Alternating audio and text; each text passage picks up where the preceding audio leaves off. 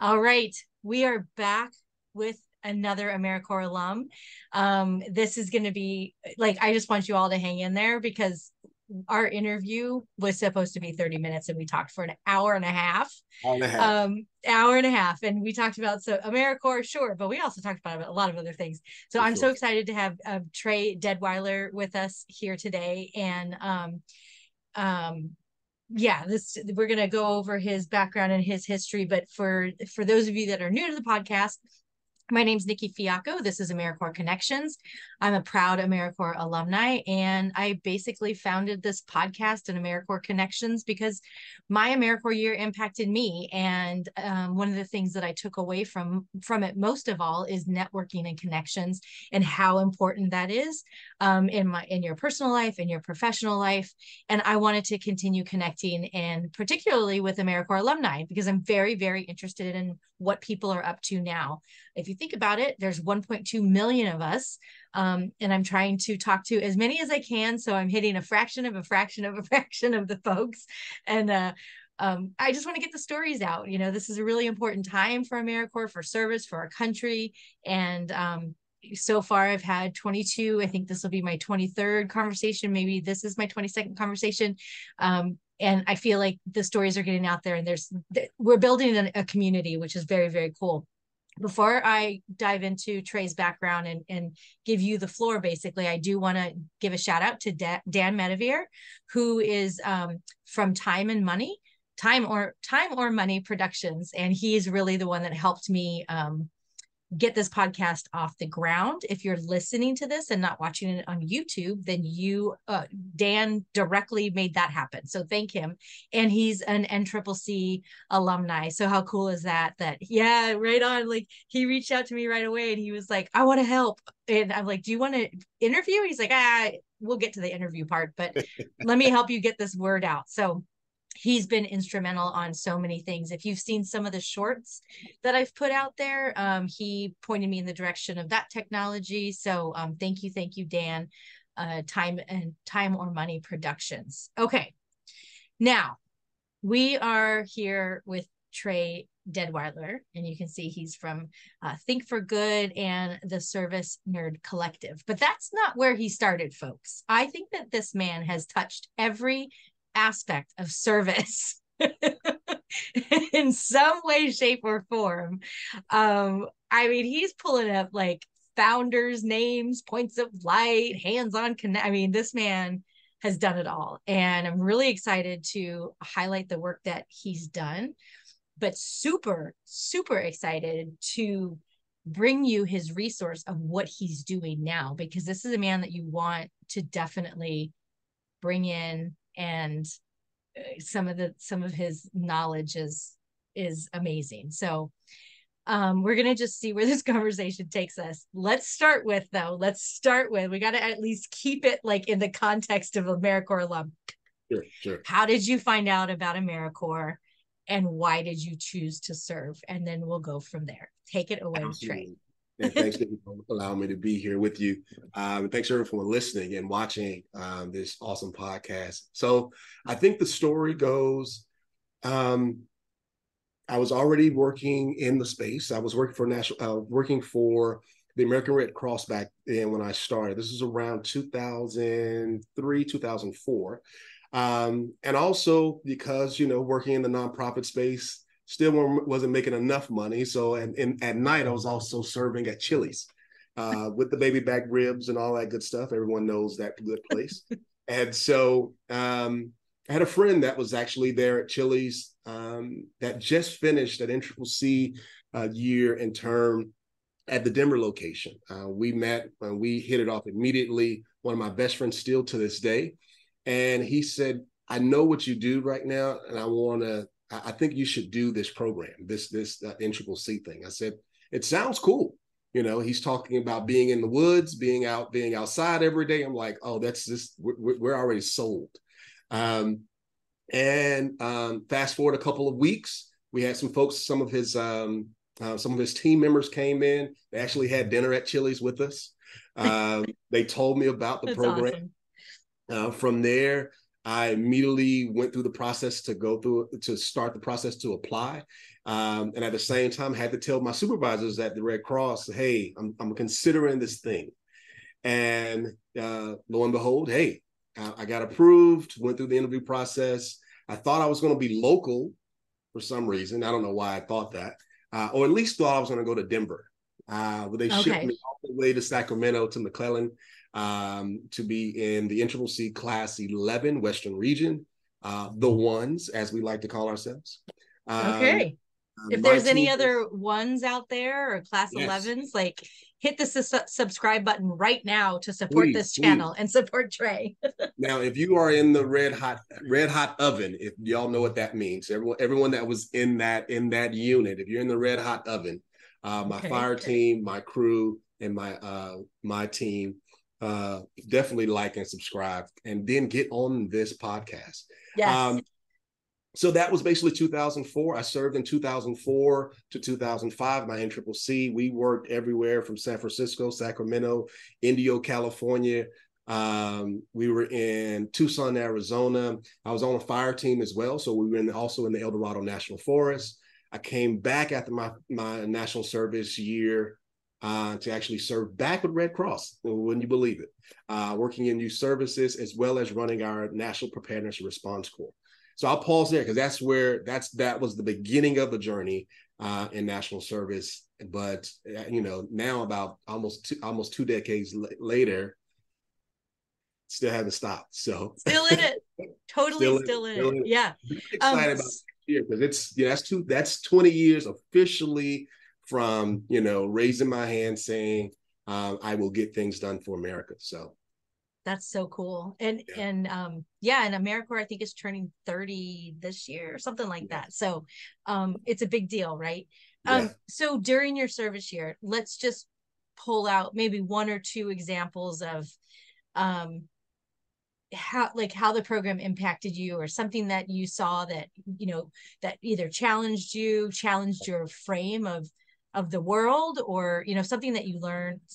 2 or 3 examples from your service year. Sure. I think the first one that comes to mind is actually, this is funny because we didn't even talk about this before, but this is really good to talk through. We barely talked about alumni. Right.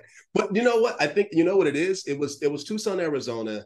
We worked alongside a charter school at a charter school there in Tucson. And I ended up working with in the English and literature department, and actually supported teaching poetry for part of a semester, or basically the semester while we were there.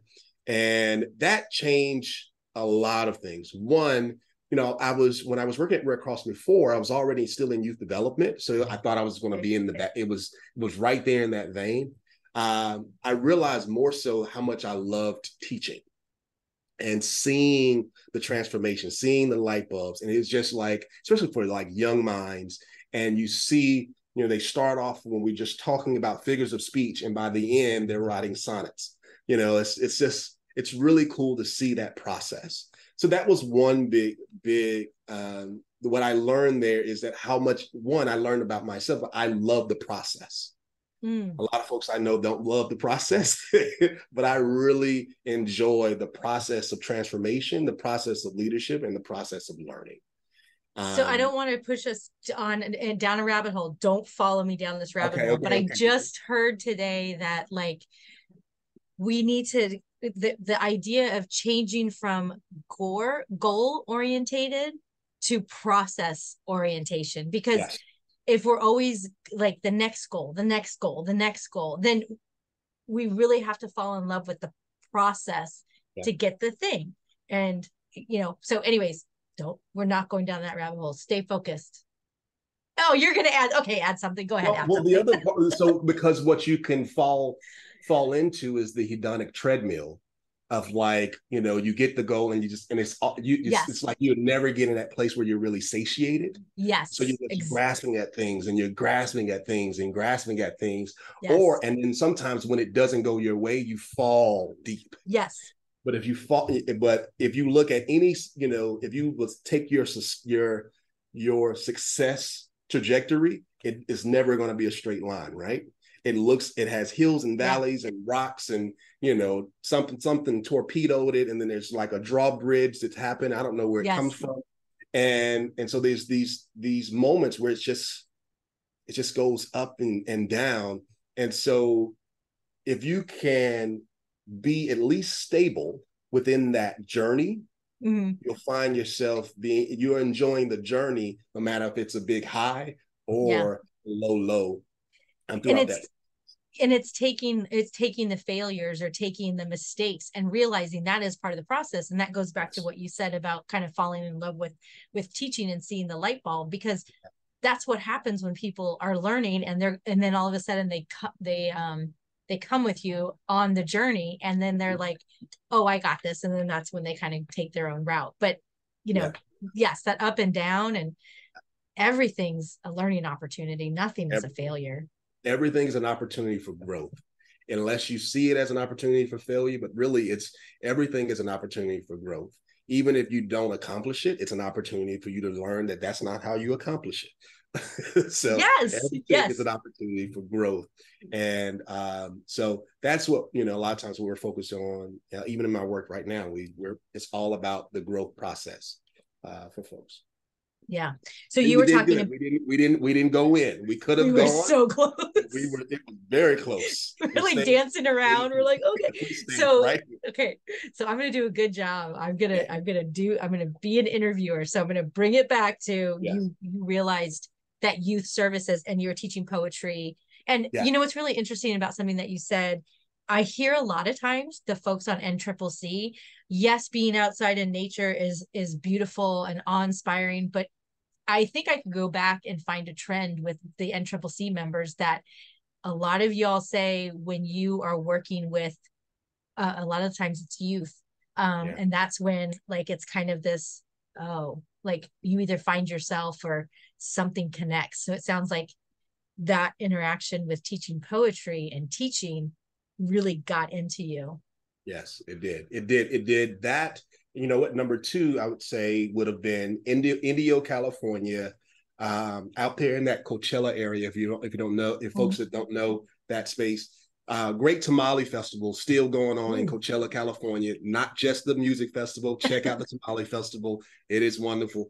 But building out there, we were building homes with LISC and a housing coalition out there, and just noticing, again, the building process. So this is that's the theme of like from the ground up and seeing things be built and be a part of that building was what is probably where I have those affinities. It's like I love being able to create. I love being able to ideate and build.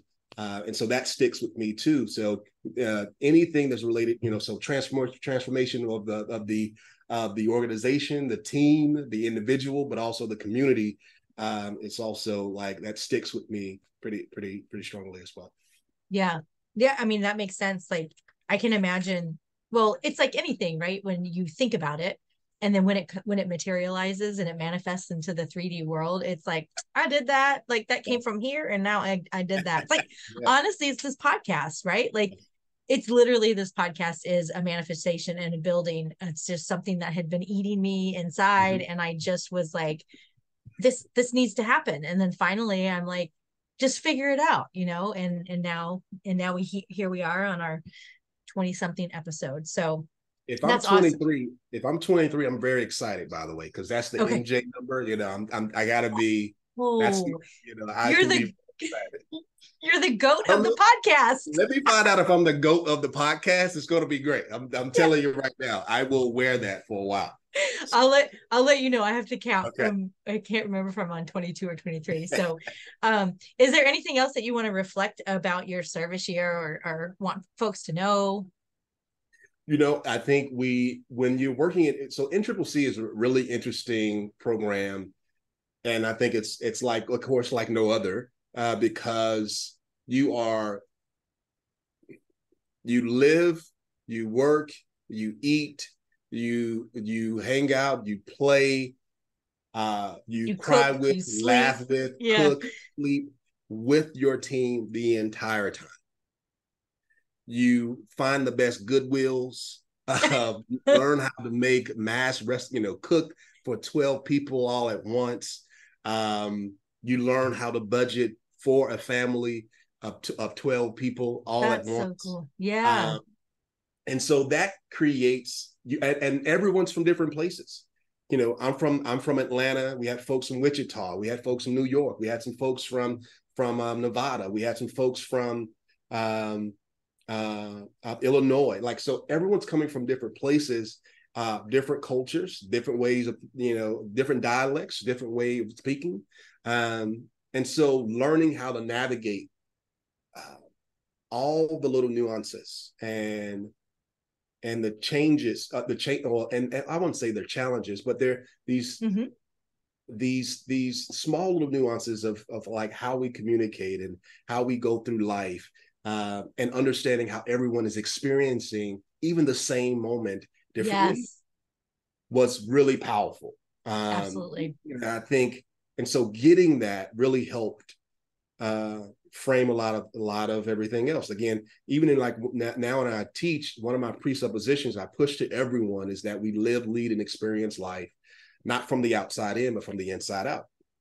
Everyone's experiencing life from the inside out. And it is sometimes very difficult for folks to believe that.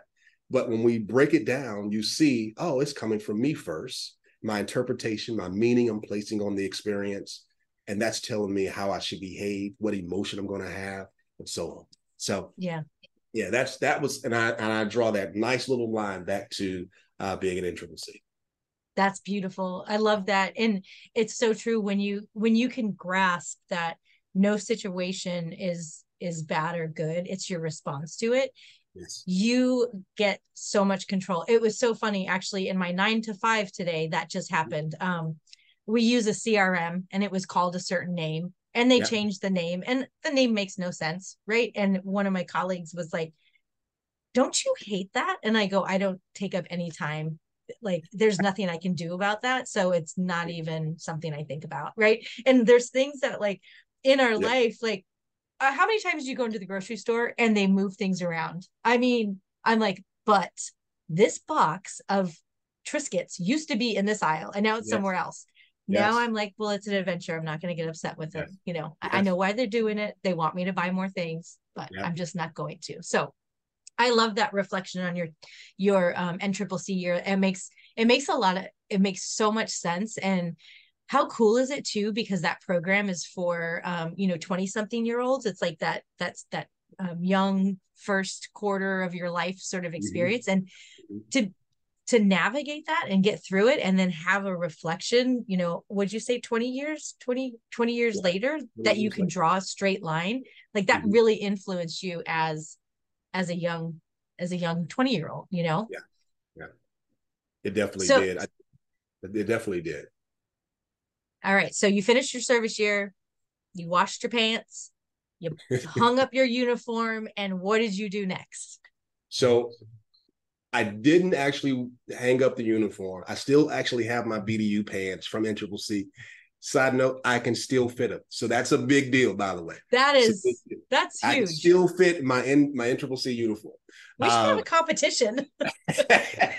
So I moved once I came back from from NCCC, went back to Red Cross, and actually supported, along with our youth department. I moved over into our readiness department and supported the National Preparedness Response Corps, which was the National American Red Cross's National Direct AmeriCorps program. We had a corps of about, from each year, I think about no more than about 10. It was somewhere around that every year. And they worked all throughout Metro Atlanta, supporting mitigating those man-made disasters, education, and then educating the public and citizenry in the communities around how to prevent house fires and everything else. So really cool process, really cool program. They also went out on DRs as well. My first DR coming back into Red Cross in 2005. Many of you all know what happened in August 2005, Hurricane Katrina. My first big DR, which is probably one of the worst disasters that we had here on the homeland. And that was a good throw in And I would say that's like a metaphor, but I will tell you that my chief officer was like, no, you're going. So that started from there. Did you interact with the AmeriCorps disaster agency or disaster services part of the AmeriCorps arm at all while you were there? At that time, we were a part of that. Okay. Back then. So Gotcha. my members basically deployed like the ADARCs. Like so gotcha. They rolled out as soon as there was a big DR. There was time for them to go, and I wasn't even with them for that during that time. I was deployed also in a different location. They were under another supervisor that was over that part of that disaster. Yeah. Gotcha. Yeah. Yeah. Well, and then what was it like? What was your role with that disaster? So I ended up running opening up about 5 different shelters through the metropolitan Atlanta area. The last one was out in Cobb County, Georgia. It was like in the Lost Mountain, west part of Cobb County. So basically shelter manager, most of that. And since we were also very close to Dobbins Air Force Base, if you would imagine folks coming from New Orleans, coming from basically from one place off sometimes off the top of homes, getting triaged and coming directly to Dobbins Air Force Base here in Georgia, and then coming directly to my shelter. I think that was another moment, and you're like, one, can I do this, and what am I learning from this moment? First thing I learned, I need to also eat. Right. I think this is something that's really important for a lot of us that in this space, that I always see now when I'm working with some leaders, that we are sometimes maybe unbeknownst, but there's a lot of self-sacrifice that's there. Altruism can go into a different space where we forget to care for ourselves first. Fill your cup. Right. And it's nothing, we can't give anything that we don't have. And so so that was a moment where I realized, I need to eat. And matter of fact, my volunteers told me I needed to eat. I was withering away a little bit. But that was another moment where I was like, okay, this is exactly where I need to be in this moment. And I'm going to do the best job I can. Yeah, so, that's amazing. And it is true, especially those boots on the ground folks. Like you're so worried about making sure. You were probably more worried about your volunteers than you were about yourself. I was. And then that's when I'll tell you, it was they noticed something. They start making me eat. They pulled me to the side. If I was in the office at the shelter, they would bring food to me because I would still be pushing. And then they noticed that I wasn't sleeping because I would still be up making sure everyone is good. So in this, if you know anything about like the Red Cross shelters, it's very unique. We had about 20 plus hospital beds on my front row. That's unheard of, right? So that front row in that shelter, in that gymnasium, was all hospital beds, so it was a different type of experience than what we were even trained for. And so when I couldn't sleep, I just wasn't sleeping. One of the volunteers actually brought their trailer, their Winnebago out to the shelter, and they mandated that I at least sleep in there to get my when I traded out and got some sleep. As soon as I got up, showered, and then came right back, and then so that was another lesson again. Yeah, good for you. That's incredible. We're still managing the National Service Program. I stayed with Red Cross until I moved over to the Points of Life Foundation, the Hands-On Networks. I was over there for a number of years as well. Worked with Hands-On Georgia to help our rural programs in the state of Georgia. Shout out to that. I love that. I love the Hands-On Georgia process. One, because I'm born and raised here in Atlanta. My family is from rural Georgia.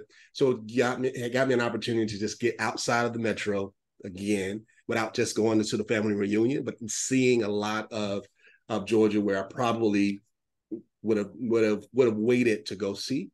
And that was an AmeriCorps program, a formula program for that. We worked with small volunteer centers within the state, and still moved from there. Then end up working in the some folks may know of Hands-On University. If you did any type of training in like the volunteer management training training series, you probably did some work that we helped design in that space. And so did that, and then also was doing helping design and implement our programs in environmental stewardship, the entire swath of national service, education, economic opportunity programs, our veterans programs, which was the Veteran Leader Corps, was my last big program that I ended up leading and developing before I just went to compliance and design. And then that was after that I transitioned out, and now I'm doing this leadership thing that's pretty dope, right? Pretty dope. Yes. I was going to say that's quite a jump from doing the work with the veterans to compliance. Yeah. How did you do that head spin? So what's interesting, it's so the old nickname of like so the reason why I think my friends start calling me service nerd while I was working in that space. And I was like, it was a little bit of a dig before, because, and this is how nerdy it got. One, no one really wants to memorize the CFRs. No one. There's going to be people out here that are like, I love this. It's not too many of us out here that want to do that. I love it, right? So I knew the language. I won't say it knew about like the back of my hand, because sometimes things change, but I knew it pretty well. And I did have a lot of pieces memorized, and I could tell you where it was. Now I can't do this today, but that was one of the reasons from that. And so knowing that I had a very much a compliance first approach to design, that allowed me to support design and then also create systems for us to maintain compliance for all of our national service, for our entire national service portfolio. We thank you for that. I also am not, well, you are a CSR or CFR memorizer. I am not. Until I figured out how to bookmark them when I was working for the commission. So I was like, I think I need to have a few of these bookmarked. Yes. There's very smart people that keep talking about these really important things that I think I should know more about. Yes. That's amazing. The mega search document was a big deal back then. The mega search, when we got the big aggregate, I knew exactly where we needed to go in that document. I could find it. And then something told me I killed a bunch of trees. I know. Yeah. I printed it out one time. I was like, this was a bad idea. Terrible idea. Yeah. And for those folks that are listening and they're see what, basically these are guidelines on staying in compliance from the federal government. And if you have an AmeriCorps program, or you're in a commission or whatever, these are like these are the rules, and you must know the rules. Now they're interpreted kind of, but for the most part, right. Rules and guidelines. Yes. Purposely not, good sometimes. We won't even say that they're suggestions. I would say they're a stop sign to me in a mall parking lot is a suggestion. Yes. Not a guideline and not a rule. Good. That's really good. That's good. Boundaries that circumambulate us, like they don't get close. But so that was a part of my job. It's like, what can we do? Well, it says this, so let's create a system that makes sure that we don't cross this line. Yeah.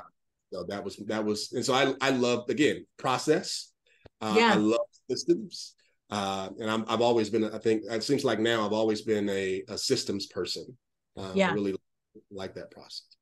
All right. So did this take you directly to what you're up to now? Sure. Yeah, it really did. It moved me, after leaving. You were with the commission, right? No, I actually was not with the commission. Oh, okay. Wrong notes. No, well, I wasn't with the commission officially. It wasn't until I actually officially went full-time in Think for Good, where I started working with more commissions. And so worked with Georgia, worked with Virginia, we've worked with Texas. I mean, it's a lot of folks. And thank you all so much. If you all listening, thank you so much. I love working with commissions. I still love working with commissions. But that helped support, really start off a lot of the process and work that I'm doing right now in the space of leadership. And thinking about so really when I thought about Think for Good coming into this new space, I thought about all the program directors that I worked with, all the whole site managers, every person that I worked with, and from the commission standpoint, going to the large conferences back when we used to do the big conference, especially the one in the symposium we did in DC. The symposium, yep. And thinking, what did I need as a program director? Brilliant. That I can provide now. So the younger Trey that used to wear bow ties and a suit everywhere, now probably wear a t-shirt if I can. What did I need? And so I've been designing processes and programs and leadership development tools to help that person. So that's what we do so far. Yeah. And I mean, that's like it's the perfect business model, right? Like, what did I need 10 years ago? Mm-hmm. And fun fact, folks that are listening or watching or whatever, I think it was 2022. Mm-hmm. I was at the America Service Commission's regional conference in Vermont, and I was sitting in one of Trey's leadership trainings.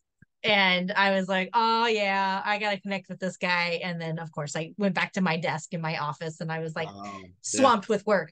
But yeah, so if you're listening to this and you are any type of AmeriCorps program, like this is your guy. Like he's got things for you that can support the work that you're doing. But you have a really interesting model, I think, about how you deploy these resources, because it's not necessarily you getting out there and helping people understand the CFR or whatever. You're really focused on leadership development. Tell me a little bit about like your business model, what you have to offer, and then like what you're focusing on. It cut out. Could you say that one more time? The last part?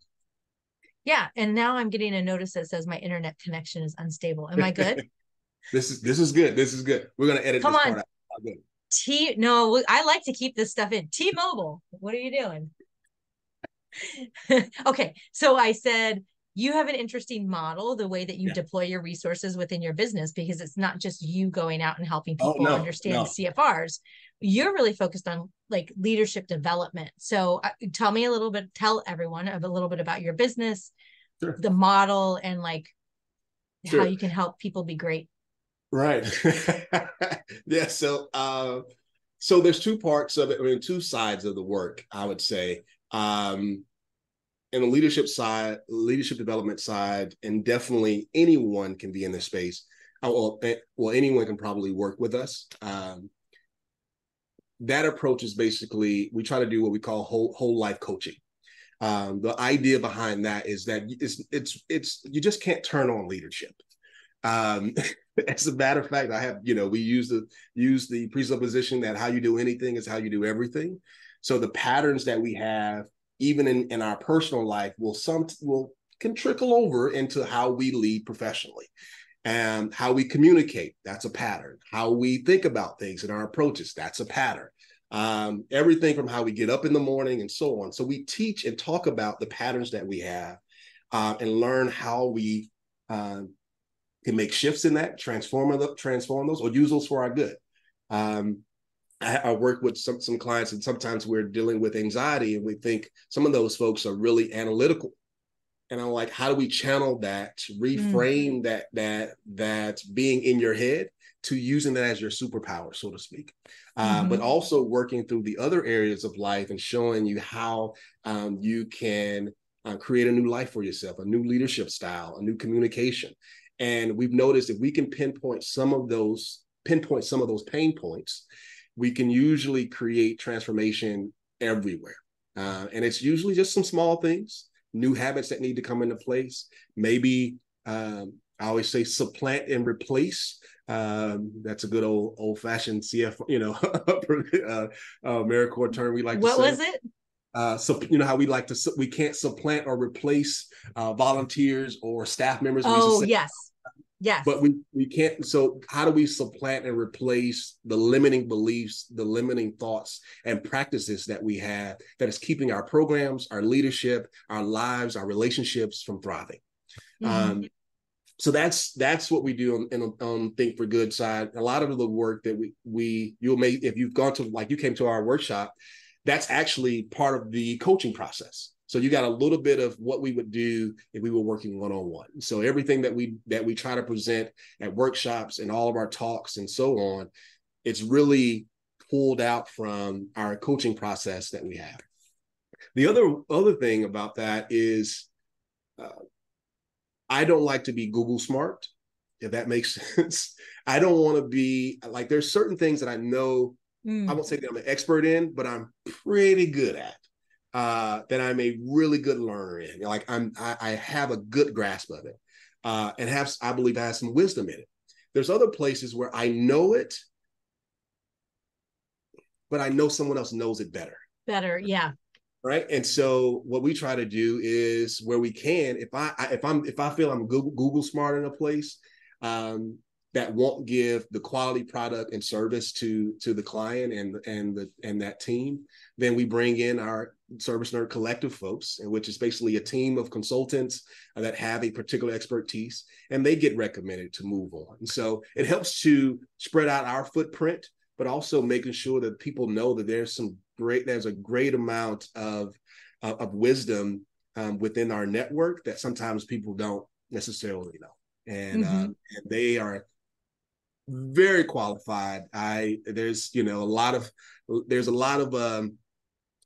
little letters behind these folks' names, and I just love listening to them talk. I was like, yeah, it's really good. I think about sometimes when we have opportunity, especially when we have the opportunity to share stages, it's quite incredible to watch them work. And so there are people I admire their work, and we share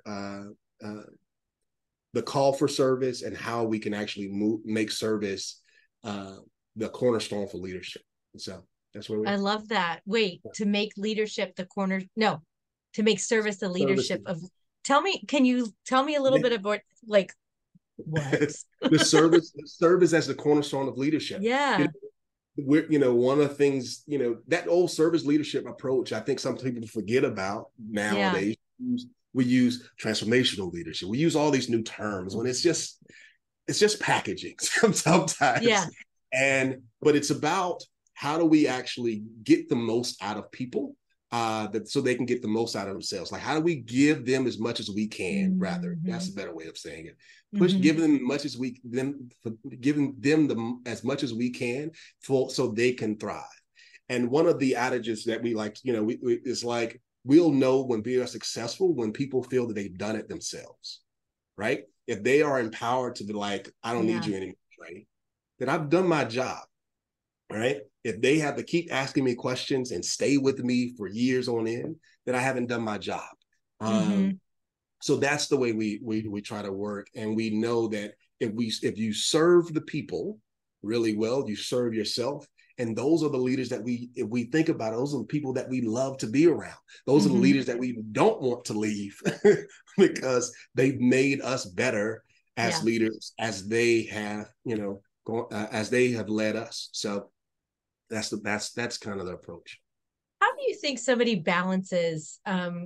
Because the first thing I do when I have a new staff or a new team member, I'm always like, all right, what do you need to learn in the next year to go to your next opportunity? And they're looking at me like, I just got here, but so I'm always like, because I'm an evolutionary creature. I'm like, okay, like my current role that I'm in right now for my 9 to 5, like I used to be the thinker and the visionary. And then I had people that would implement and do. Well, I'm an implementer and doer now in my new role. And I'm like, I'm so excited because it's kind of a new it's not a new, but it's an old muscle that has been dormant for a little while. But what would you say, how would a leader, and I'll just circle back to my question, me being somebody who was in a leadership position, a leadership role, always wanting to like help the team or the staff or whatever move to the next. But how does somebody like keep a little bit of that energy for themselves to figure out where they need to also grow and learn? Because I did find so much of my time was spent ensuring that other people had what they needed, that like at the end of the day, there was not, especially when I was in the leadership role. Now that I'm not in a leadership role, I feel like there's more opportunity for me to step back and reflect and think about what I want to learn in the next year. But I felt like in the leadership role, it was like, keep the boat sailing for the most part in the right direction, and make sure your people are happy. And and I didn't really have any opportunity for like professional growth within myself. Does that make sense? So how do you advise leaders to, I guess, carve out time for themselves or figure out how to grow in their leadership capacity? Sure. So I think do I have to pay you for this? No, just kidding. No. You can cash at me later. Okay. I think what the first thing I always look at is, I always say, check the patterns. But the pattern it's leading to something, right? And so the pattern is leading to where we want alignment and what we believe is good or what we think is good, and also to something that we probably don't want. So first off, notice what your patterns are. If you're finding that you are pouring out more than you are taking in, meaning you are not reading, you're not studying, you're not taking your classes, you're not taking a moment just to, to create, not taking a moment to wander, as I like to say as well, and explore, then it may be difficult for you to get people to wander, to explore, to be curious, to lead in a certain way, or to have them, encourage them to read and do all these other things. Or you are encouraging them to do that, which means they may end up supplanting you because they have moved forward. So that's the first thing. The second, but even with that, kind of knowing exploring what your trajectory you want to where you want to be. And so I always say there's like 4 major questions that people are asking themselves. Who are you right now? Who do you want to become? What do you want to do, and how do you want to do it? Those are the major questions that people are usually dealing with. My mentor gave me this, like he hit me with that, and we talk about it all the time. That is like, who am I right now? And then that ideal person is who do I want to become? So from there, we start to imagine, what are they reading? What's their demeanor? Yes. I mean, basically, what are they learning? How do they show up in leadership? And then we start to really, and this is an old cognitive behavioral therapy technique, we still use it today. Then you start to look at, what can I do today that will actually line up with who that person is? A lot of times, side note to that, a lot of times we believe that the person that we want to be, it's very far off. And really, there's a lot of the things that the person is doing from that day-to-day actions as you imagine them, that you can really be doing today. And all of a sudden you start to notice, if you're implementing the future selves practices and patterns in this present moment, it's happening like that. It's so quick. Because it's like pulling things together and pulling it to you instead of like running toward it, if that makes sense. Okay. If you guys didn't just hear what he said, it's like pulling it towards you instead of running after it. I want you all to pause this podcast. I want you to close your eyes, and I want you to think about that, because that is a powerful image. And one of the things that, like, yes, and yes, I read a book called by Brendan Burchard, and it was the high performing habits of a high performer or something like that. And that's what he said. He was like, so what you do is you start showing up like the person that you want to be. You dress like them, you eat like them, you create your habits like them. And the most tangible experience that I ever had in that realm, and sometimes I go there, is I wanted to run. And so not now, this was a while ago. I need to get back to this, right? But I was like, instead of saying I want to be a runner, I said I am a runner. Yeah. And it's that whole thing where you put your running shoes by your bed, so you don't even think about it. Like, what would a runner do? A runner would get up, they would drink a cup of water, and they would go for a run. That's what runners do. And that's so powerful. Okay, I'm going to say it one more time. Instead of you're pulling it towards you instead of running after it. Yeah. Becoming that person. Now. It's in the now. And what you start to do, I mean, this is why we don't have enough time to even talk about. We're going to have to do a follow-up. Identity, right? So like and how that forms how we think, but also like how our overall, our being, how we show up. That's where like you have to become the person that you want to be. And sometimes it's not just, it's the doing can do a couple of different things. Now, the way I also like to explain it, sometimes, like volunteerism, right? We know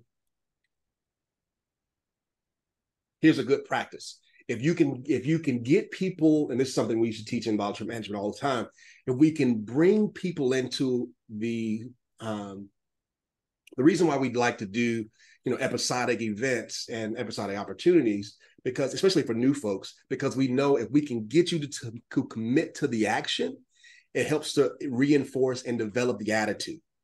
And the attitude now helps us commit to a new action that will, so it creates that loop. It's the start of the loop. And so it's like you start to move, and then you start to embody the attitude, you start to become, I'm not volunteering, I'm a volunteer. Yep.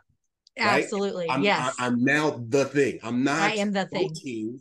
I'm not voting, in the space of civic engagement continuum. I'm not voting. I'm a voter. A voter. Yes. You start to become and identify with the thing. That is way more powerful than just doing the thing, because it's a part of who you are, not just something that you do. And one of the things that Christy Heine, I gotta remember these podcast numbers. She was a couple of weeks ago. She was Teach for America. She does coaching as well. One of the things she said, and I think this is powerful as well, is like her like yes to being the thing and becoming the thing. And her philosophy is for now, because it might change, right? Like, for now. I think that's so powerful. Like, and the thing is, isn't that so good? It's so good. Especially when this is also when like we try to get people to do or create a purpose statement or something like that, and understanding that can iterate over your life. Because for now is basically because it's all you really have. And if something happens, and this is why when we start to look at where you want to go, I'm mostly focused on virtues, right? More so than anything, so that your virtues, and I'm mostly focused on virtues and values in the context of growth. That's it. That's where you really want to be. You want to like identify in the space of virtue and values. Those are the places where you can grow. And don't forget that your values, I always tell people, like, your values are what's going to determine your values, and beliefs determine your behaviors, and behaviors are determining your particular results. Now, people fight me tooth and nail sometimes, and when we can't break that down in time, but if you start to look at it, it's coming from somewhere. Yeah. And when you feel disgruntled about something, it's a values conflict. When you're procrastinating, it's actually a values conflict right somewhere in there. It's something else that's blocking, that's subconscious, but it's something that's maybe holding you in some particular way. When you just don't want to do it, it's because the action or the task is just something that you don't value, right? Yes. Or some other things. But I think that is the getting us into that vein of like understanding from a growth standpoint, I try not to get people to be so identified with a vocation, right? Yes. That's one of Who the do other you want to reasons. be? Yeah, it's who do you be, not what you do, Yeah. right? Yeah. And so because we've seen the job market change. We know within our sector, 3 to 5 years is about what you're gonna get. So it's gonna Squeeze every last bit. you're gonna squeeze it, and then you're probably gonna move on. And Yeah. so we know that so you can be director here, and then you end up being something else somewhere else, and something else. So that for now makes so much sense. That's why you focus on who you are as a being. So no matter where you are, your virtues and your values stay consistent. Yeah. No matter what the context is. Yeah, I think that's huge. A lot of times when people come to me and they ask me questions about like, what do you think my next steps are? I ask them, I'm like, how do you want to feel? Who do you want to be around? Yeah. And like when I was looking for my next best opportunity, sorry, Baltimore Core, I love that and I'm going to use it. My next best opportunity. I have a mirror in my closet doors are mirrors. And so I use white marker all the time for like whatever. But I wrote down like, I work in a place that's stimulating with creative, exciting, happy people that come up with new ideas. It wasn't like what I was doing, it was who I was being. And I think we talked about this, that Eckhart Tolle said in English, he loves that it says that the word is human being. Yeah. And it's not human doing. It's like, who are we being? And, just to loop this conversation back to AmeriCorps and AmeriCorps alumni, we find out like during our service year, we can find out that little glimpse of being, when you are engaged with a student and you see the light bulb. Or for me, it was this project that I did with the Girl Scouts and oysters, and they had to take care of these oysters throughout the entire year. I mean, they had to come out to the docks in the winter and break the ice off of these oyster things. It was serious. But in the spring, when we took that canoe ride out to the oyster sanctuary in the Spa River, they were so excited. They felt like they had accomplished something. And that was like, we were all being in the moment, and it wasn't necessarily that I was a volunteer coordinator. It didn't matter. I was just being there with these kids that were like, it's funny because they're like, we're saving the bay. I'm like, yes, you are. You're saving the bay. Yeah. Yeah. That's good. That's perfect. Yeah. But I love that. I love the work that you're doing right now on both aspects, because national service it's a juggernaut, right? Like it's a big beast. And if we want to keep this programming going, and we got to show up in the federal government, we got to show up right and compliant and strong. And the consultants out there that are helping the commissions. I know when I was in South Carolina, I was working very closely with a compliance consultant, because you miss one little thing and it can really affect the program for years. Immediate domino. Yes, for years. Yeah. But in the same vein, your work in leadership development is so important. It's so important and so exciting. I love your approach. Well, I appreciate it. Yeah. So we're getting to the end of the hour and I want to be respectful of your time. And so there's 1.2 million of us alumni. What do you see what could we do as a collective, as a voice? What do you think we could do coming together regionally? I don't know. What are your thoughts on what we could do as an alumni base? Should we buy a building? I don't know. Capital campaign. I still like, so this is for those, that have been around for a while. I still like the idea of the public service, the National Public Service Academy. I think that's what we used to call it, where we really wanted those that wanted to go into this space, that there is a national academy just like it would be for the Air Force or the Armed Forces. I love that idea. I would love to see that where we can, and there's some pop-ups and some schools all over the place, all over the country that are doing some of this work. But I would love to like see that from a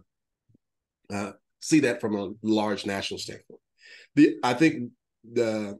But that's a good dream. We'll talk, if somebody wants to talk about it, I would love to talk about it later on. Other thing is I would encourage everyone to really identify. Yeah, that's it. I would encourage everyone to identify where they are on the civic engagement continuum. Meaning, where are you in the place that you say you really want to be? So some of us really want to run for office. Now, here, can I get this in here right quick? There's so many of us that were close to the work, that created solutions, know the issue and the challenges so well that we've already become. We're usually the ones that are getting brought in as subject matter experts to help inform policy. But when we talk to folks that are in our space and we ask them, hey, have you ever considered running for office? Nah, that's not my thing. I don't know. I'm thinking I may miss being so close to, and so on. And I think it's a disservice to where we are, because I think that's the process. We start off with the immediate needs, doing the work on the ground and so on. Then we move into a place where we're doing capacity building. We're creating the system so that we can do the immediate needs and conduct the immediate needs work more effectively and at a larger scale. But we also know that those problems will continue to persist until there needs probably some systems change, some policy change. Yeah. And so I would say identify where you really want to be on that continuum, and then consider if you're there. Then start to investigate how you can become that person in that role on the continuum. I had the privilege of running for office. I didn't win my first race, but I do plan on running again, because I understood that I can't. I'm working with coalitions. I'm in task force. I'm out supporting a lot of different community efforts. I've run national service programs and so on. But I realized, again, I have to put my mind where my mouth is. At some point, we got to go out there and give at least a vision of what's possible, not just the work, what's possible for us as a society, what's possible for us as a state or a city, or what have you. And I think we need way more national service members and graduates to come out of their programs and continue their work, and to be candidates locally, locally in their counties and their cities, in their states. And we need some folks in Washington. Yeah. So. As you were talking about that, there's three things actually that popped up in my head. Number one, I saw the visual of like actually getting into the machine. So, not that we're on a conveyor belt, or the assembly line, but we're outside of the machine. We're doing the thing. We're doing the projects. We're making it happen. We're doing the transactional and transformational work. But at some point, somebody's got to get into that machine, and it needs to be retooled. And if you've been on the factory line, we'll just say, you will have a better understanding of, if you raised the factory line up just a little bit, our backs won't hurt, And so getting more of us into the machine, I think is a great call to action. And I'll just point people back to the conversation that I had with Christina Flores. I think she was interview number 4 or 5 from New Politics. Hey, Christina. Hi, Christina. If this is something that you want to do, I'm sure Trey would be happy to talk to you, but you can enroll in the New Politics program and just see what it takes to do this. And then the last thing that I was thinking of is, I'm a graduate, by the way. Yay, I am too. I did the I think the very first the first program, the first part of it. But in a few weeks, I'm going to be talking to Chad Driscoll from America's Service Commissions. He's a councilman. And he also is a new politics graduate as well. And he's a national service alumni and worked for the commission in Iowa and everything. So we're going to have a conversation. And this is actually something that we talked about. So, this is, and Robert Gottfried, who I interviewed like four weeks ago, I think is out there. I know. Some good names. You got some. This Nikki's name dropping.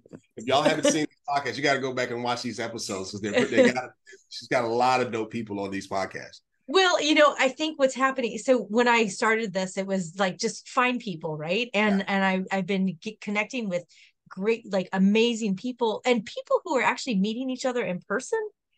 And then they're like, oh, you should get on this podcast. And they're like, I was on this podcast. And how cool is that? That happened to Christina Flores and Dana. Dana, I'm sorry, I forgot your last name.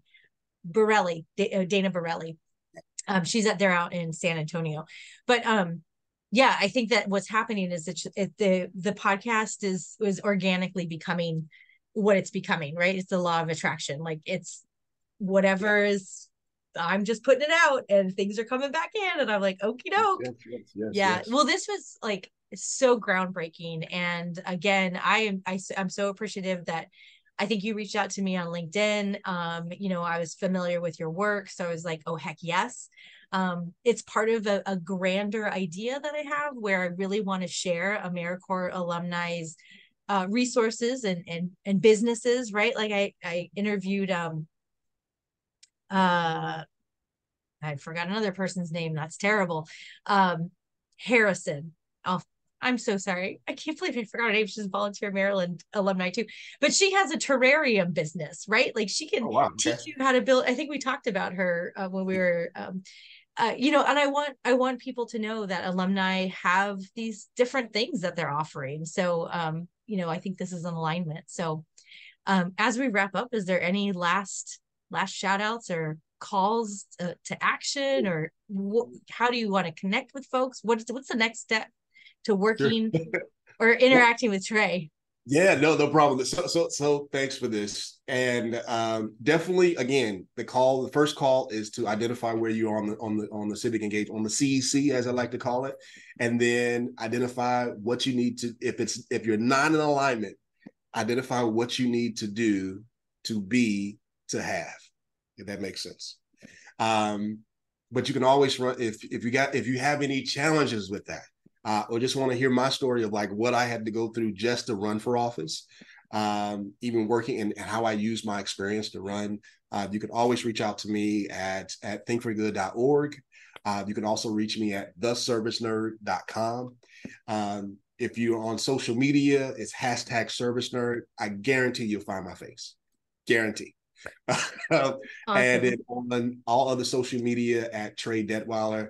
The next big thing that we're doing, if you are in the national service space and you have a national service program, the end of September 23rd through the 25th, we're doing something called Living and Leading Intentionally. It is a 3-day, 2-hour each day experience where we teach your core members and even staff. This is one of those programs that used to have people leave their jobs.